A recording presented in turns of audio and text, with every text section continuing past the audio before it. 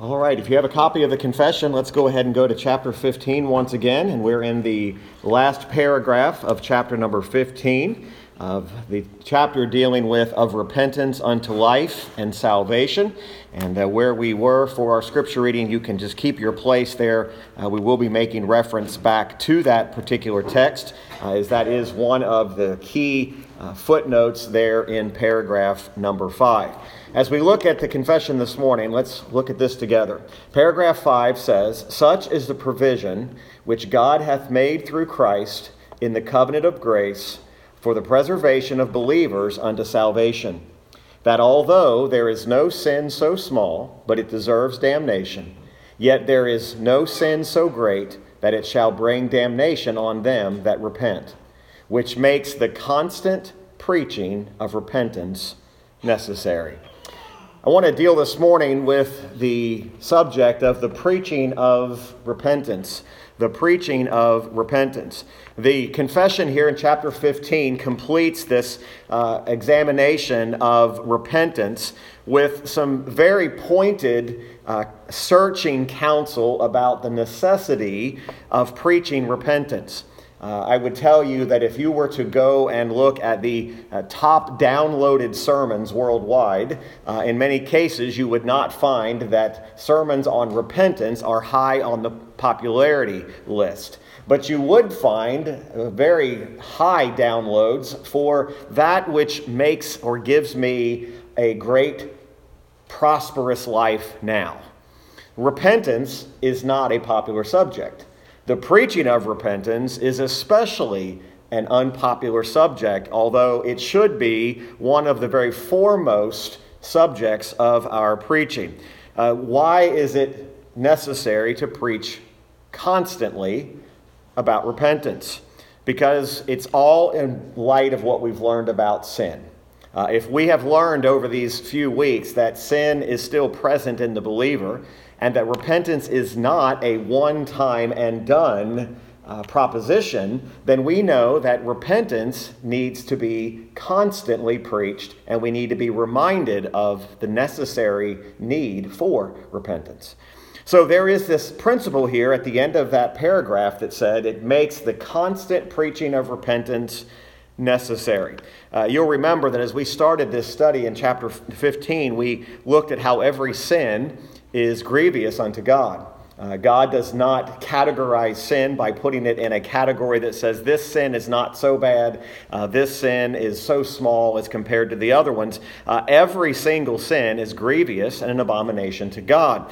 Therefore, it is man who perceives the smallness of his sin, not God. Man will convince himself by comparing himself to other individuals that my sin is small. He'll continue to tell himself that my sin is not as bad as my spouse's, my sin is not as bad as my children, my co-workers, the people I am a part of a church. My repentance or my sin is small, so as a result, my repentance is not necessary. However, we understand that every single sin, no matter how small we perceive it to be, is to be repented of. The smallest sin that you could perceive in you is enough to damn you and to condemn you to hell for all of eternity.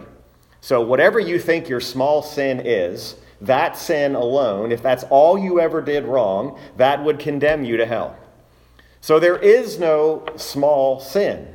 There is nothing that would say, I don't have to worry about that. But the glorious truth is that God is willing to forgive even that perceived small sin that man determines is not so large.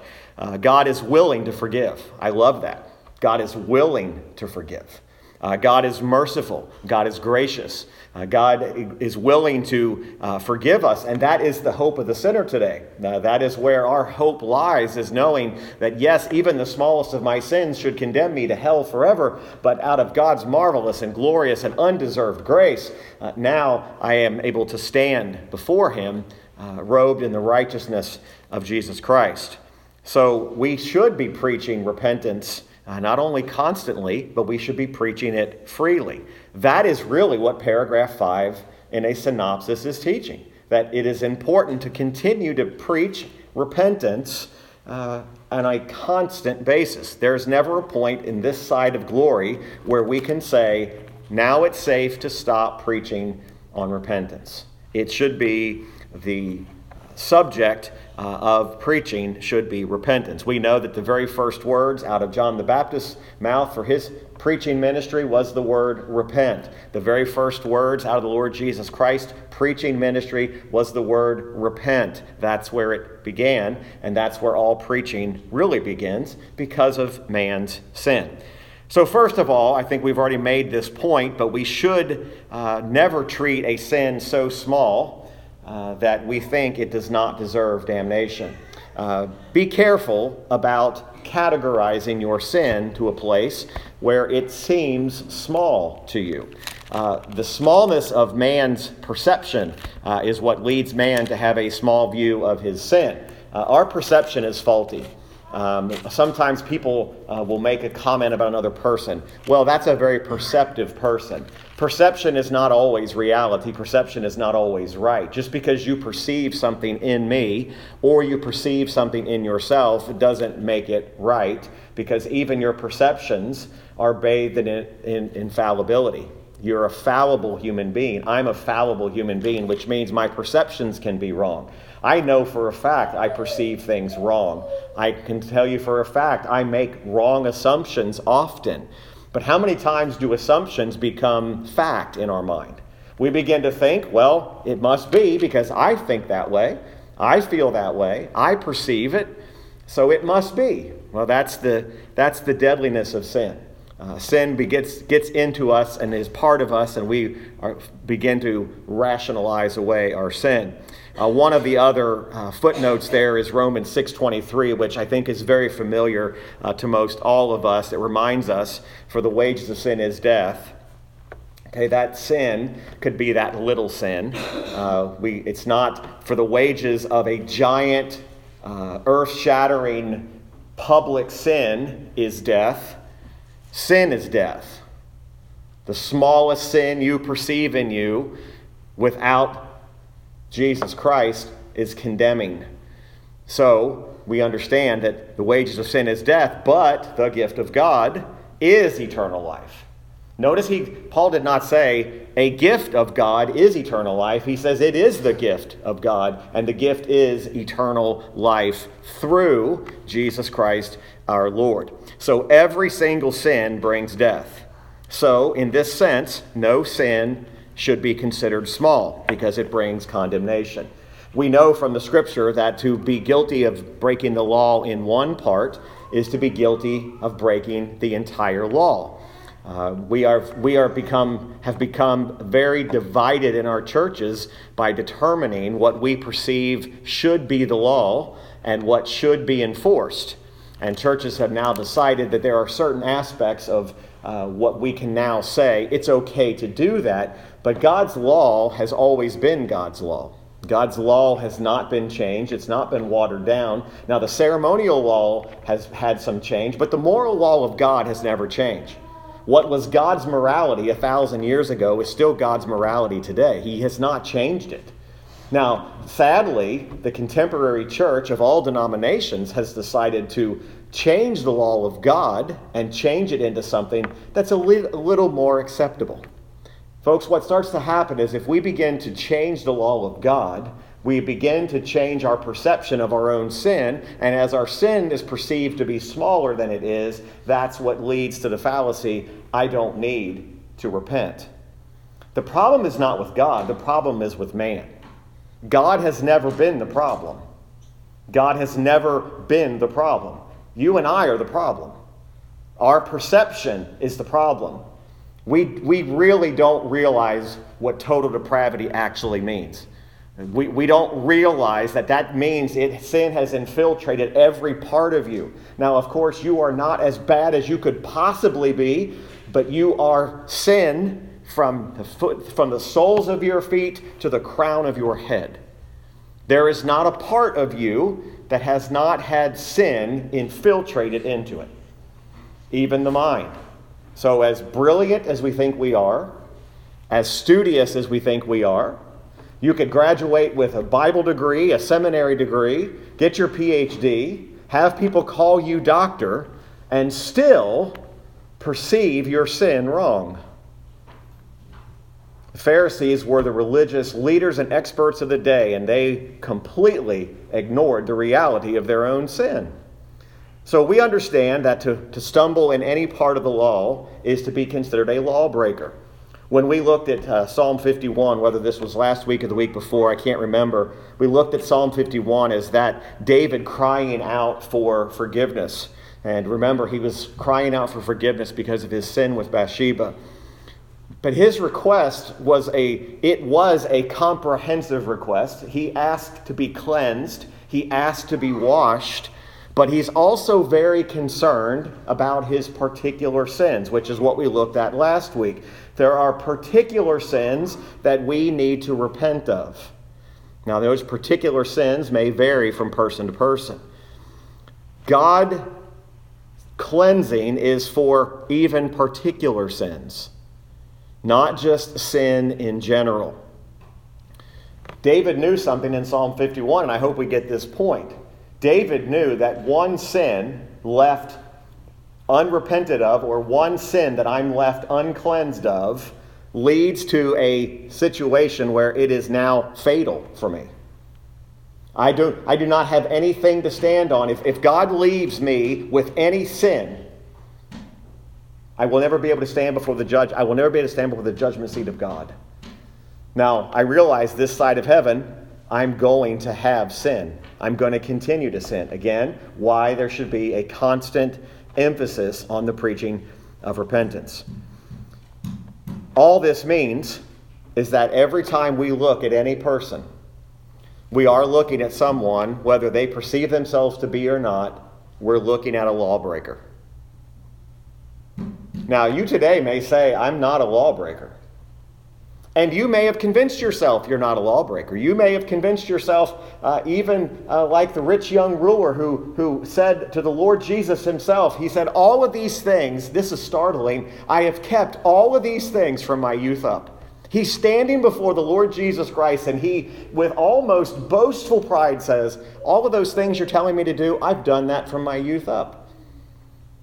Now that's quite a stretch, because none of us have kept everything from our youth, nor are we capable of keeping all the commands of God from our youth.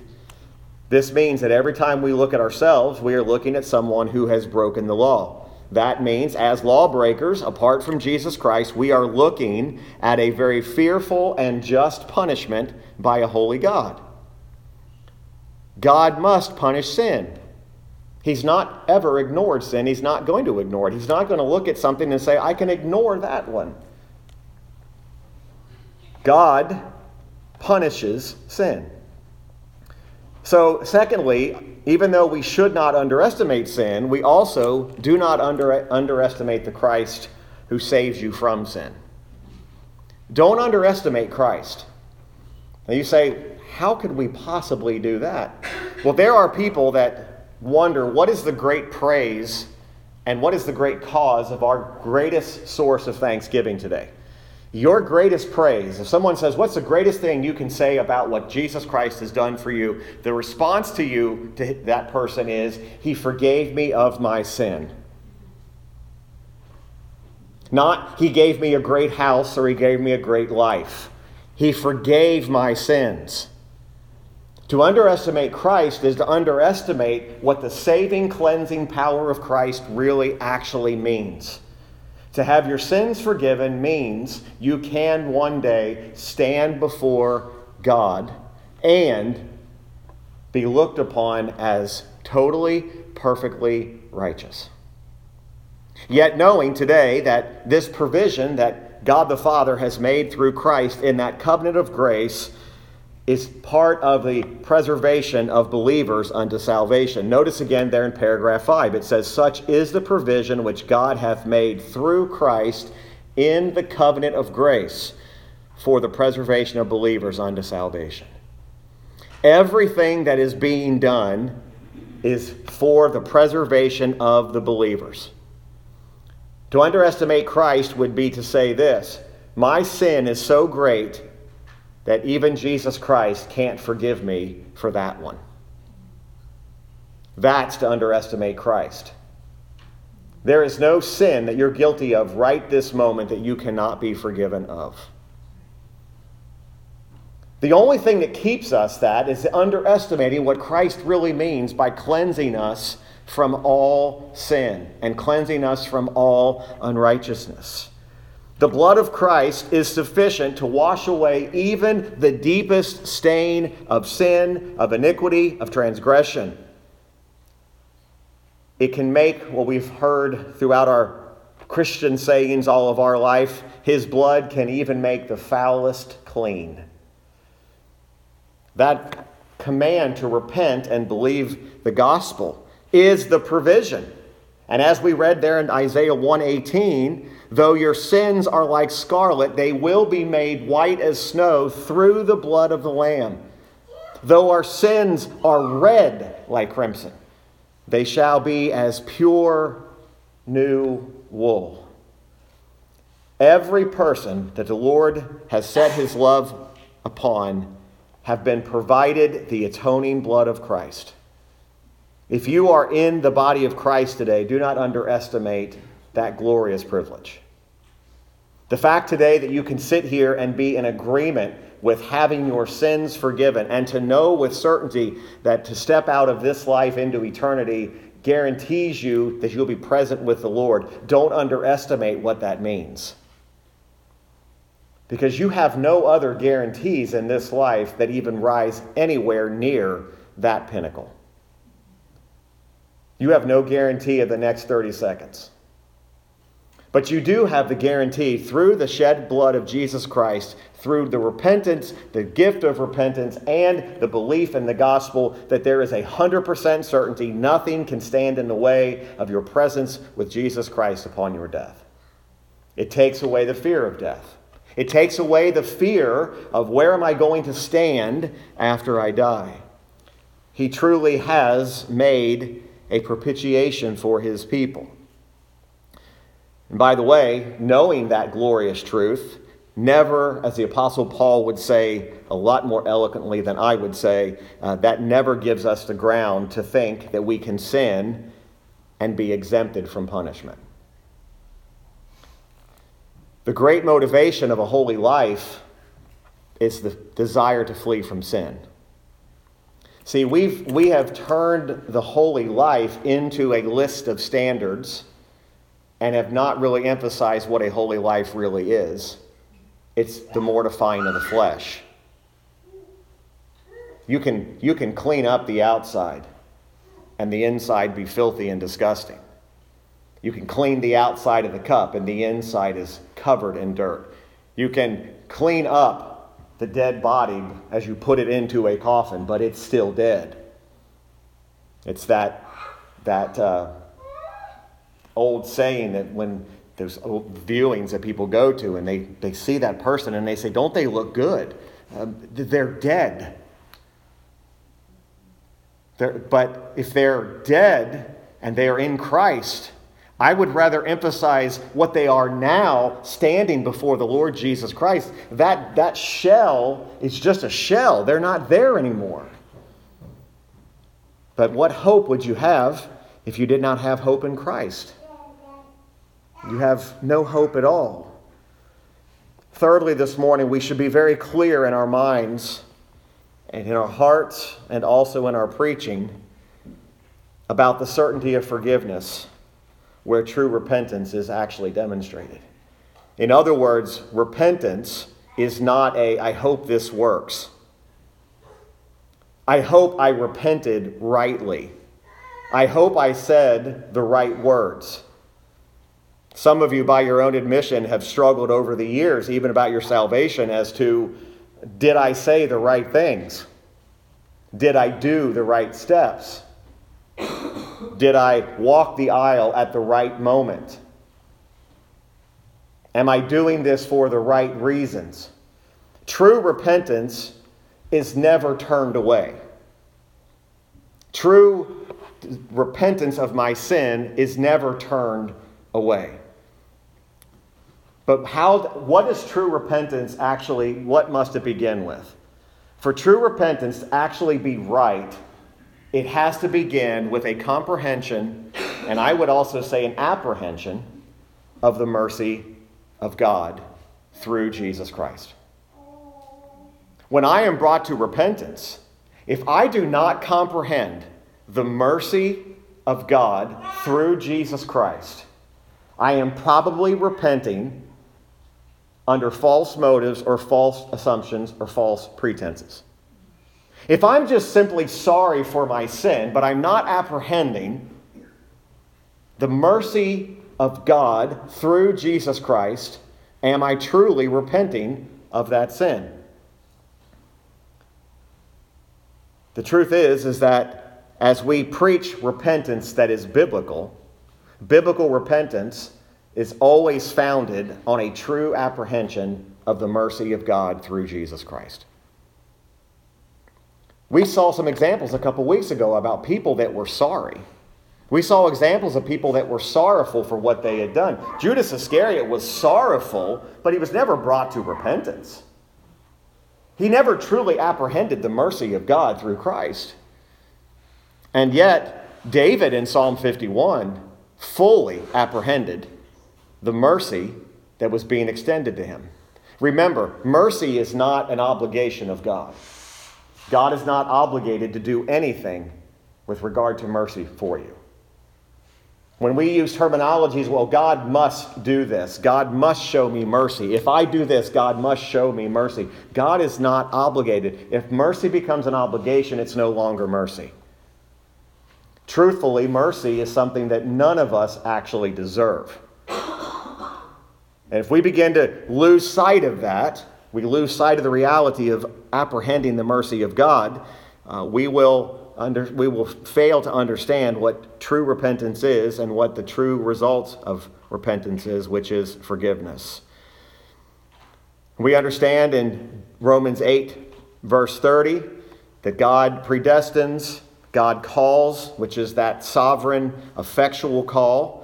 And we understand that those whom he calls, they are invariably justified. There's no argument with that. God's effectual calling results and works in a newness of life. And in that, faith and repentance is given into the heart of man. And understand, even our repentance does not obligate God to forgive us. True repentance is something that is directly a gift of God. We don't call on men when we preach or call on people in our preaching to actually even truly know that they're regenerate. What we're truly understanding is before a person really comes to the understanding of what they are, they don't even get to that point until repentance comes. Then they realize, I'm in an unregenerate position. See, we've put the cart before the horse. We have said that a dead man can figure all these things out before God does a work in him. How can an unregenerate man apprehend or comprehend the mercy of God through Christ? Nobody's ever able to answer that question. How does an unregenerate man who still has the old nature only, how can that individual even begin to comprehend and apprehend the mercy of God through Jesus Christ? Yet in a lot of our churches, and for the last 100 years or maybe more, churches have been calling people to apprehend something that an unregenerate man cannot possibly do. It's like telling the dead man in the coffin to get up, rise himself from the coffin. It's never happened. That dead man cannot generate new life in himself.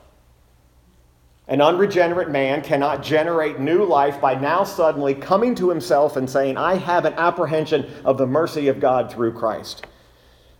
It is only after that man has been granted that gift of repentance and belief in the gospel, then he comes to the realization of what his spiritual condition really was. I was an unregenerate, unconverted sinner, deserving and still deserving, and on my way to hell. We spin our wheels trying to convince a man of his unregenerate state. Until God does a work in that man's heart, that man or woman will never fully understand their position before God. God has never nor ever will need your eloquence. He's not depending upon how you say it. So the preaching of repentance is not trying to find clever ways to frame it, to make people more intellectual about what repentance is. It is the command of God to preach repentance and belief. But it's not the preacher's job, nor your job, to regenerate the soul, your own or other people, because you can't do it. Now again, are we to preach? Absolutely. We are to call men and women to the gospel. But it is God who we trust in to work salvation by not ignoring the predestinating, the calling, the invariable justification that's coming. Preaching is not about calling men to know they're regenerate. It's calling them to acknowledge. And God, as He works in His sovereign grace, it is He who does the opening of the eyes and the unstopping of the ears. To put it concisely, in order for a man to be saved, and this is the position we take at this church, and we take it unapologetically. Somebody says, if they say, how must people be saved? They must repent and believe. You are not going to hear us say, you must ask Jesus into your heart. That is not part of the gospel presentation at all. It is repent and believe. It's not even, do you acknowledge you're a sinner? It is repent and believe. That's what makes the preaching constantly of repentance absolutely necessary. As we kind of bring this to a conclusion this morning, let's just review this quickly and understand these few last points.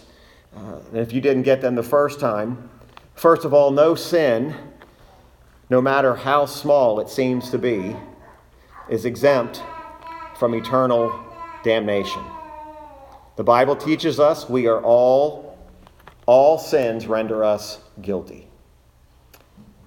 We are deserving of judgment for every sin, even the smallest perceived sin in our heart.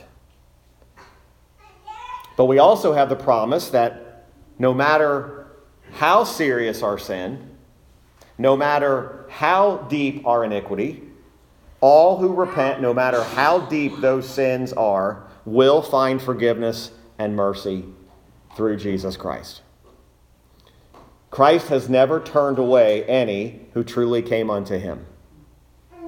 The whole false accusation about the doctrine of election, and I hope we all understand this, is that God is turning away people who want Him. That is not true. Does everybody understand what I'm saying? That's very, very important. That's what you, as Reformed Baptists, are being accused of. I just want you to know what you're being accused of.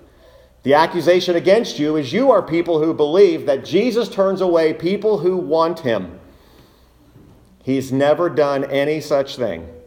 He's never turned away any that came unto Him in repentance and belief, and He said, you know what? You don't have a mark on your back, so I'm going to have to tell you no.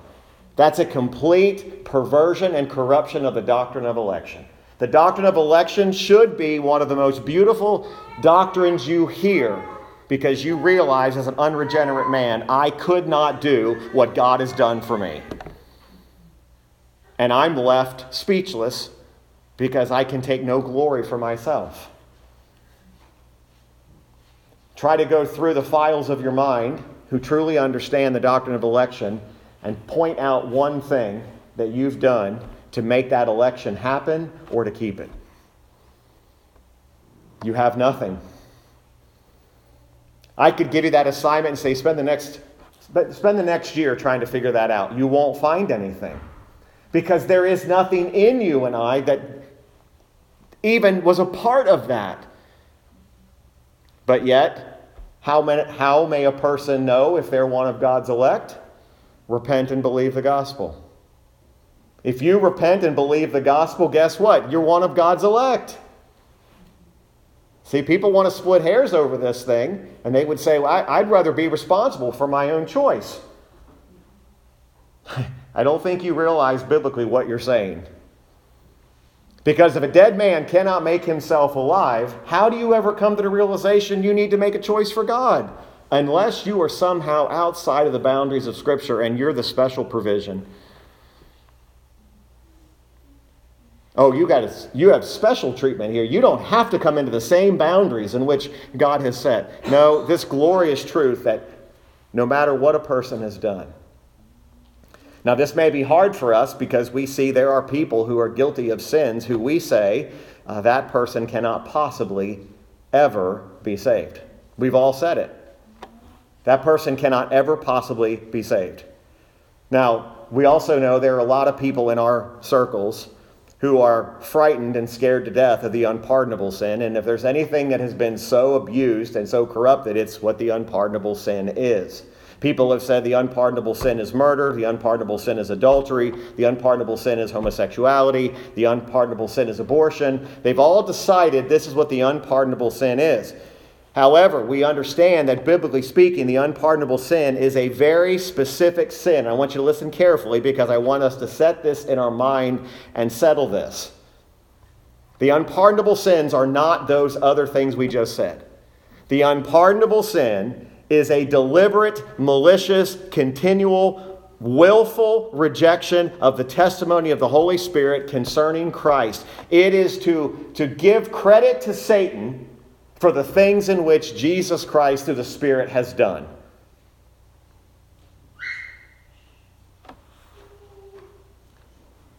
It's to give Satan credit for the glorious works that God through the Spirit is doing.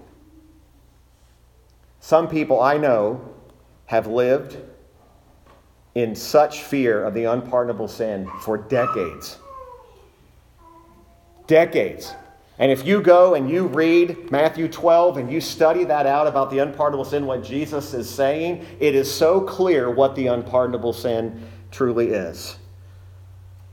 A deliberate rejection such as this is someone who is by their own, and this is where it gets confusing, by their own choice, they are hardening themselves and hardening themselves even further towards the things of God. God is sovereign, man is still responsible.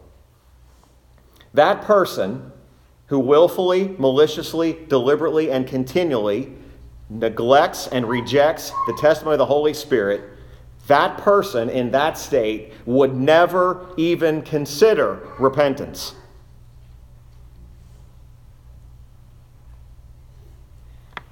Nor would they even seek it. The sinner outside of Christ does not get up on Monday morning and say, I'm going to seek repentance today. I've decided that this Monday morning I'm going to do something I haven't done. I'm going to seek God today. Yet biblically there said there's none righteous, there's no not one.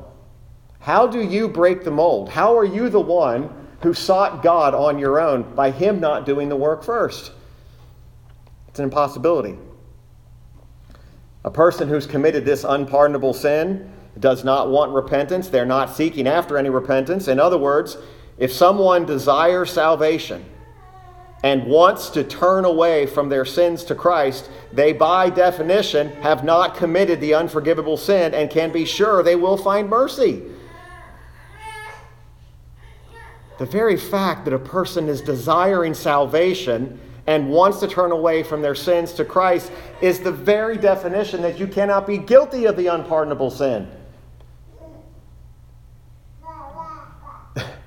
That's the beauty of who Christ really is. But please, and I don't mean this in an angry way, but it does anger me. Don't accuse my Lord of ever turning away someone who wants Him. That's the most offensive thing you can say to a believer, is that you serve a God who turns people who want Him away. He has never done any such thing.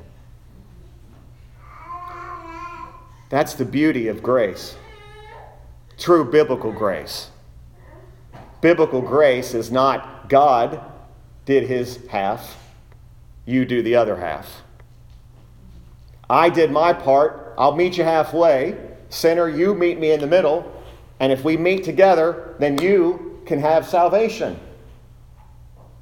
Salvation is 100% of the Lord, which leaves me in a state where I cannot take credit for anything.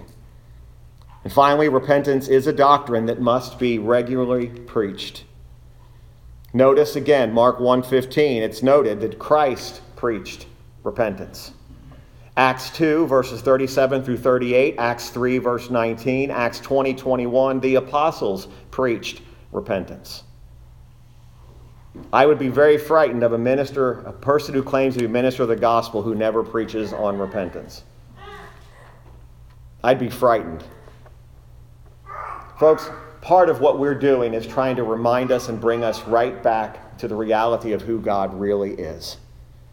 And without an understanding of God, without an apprehension and a comprehension of the mercy of God through Christ, we would be people most miserable. Not by accident, I believe that the confession writers knew what they were doing. Next week, we will jump right into chapter 16 that deal with good works. And probably one of the single most confusion as to what the purpose of works are. People confuse them as being part of their salvation. They confuse them with being part of their keeping their salvation, when in fact good works biblically is something entirely different than that. So we will pick up chapter 16 next week. So if you want to read ahead, we won't get any further than paragraph 1. So if you want to study that, meditate upon it, I would advise you just look at the footnotes, study the passages that go along with it, and we'll take some time next week to look at that. We've got just a few minutes. Anybody have any comments or questions this morning about the lesson today? Anything that's standing out to you? Something that we want to ask about or comment about?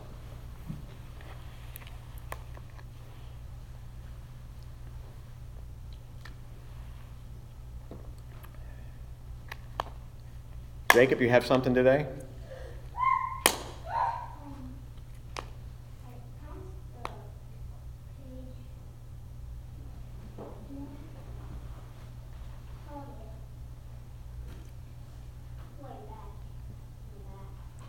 Page of your Bible?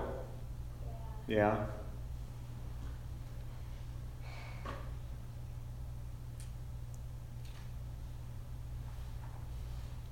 Is it from a lesson this week? A picture? What is it?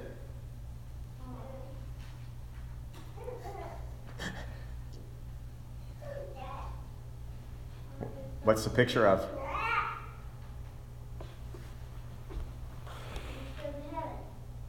Picture of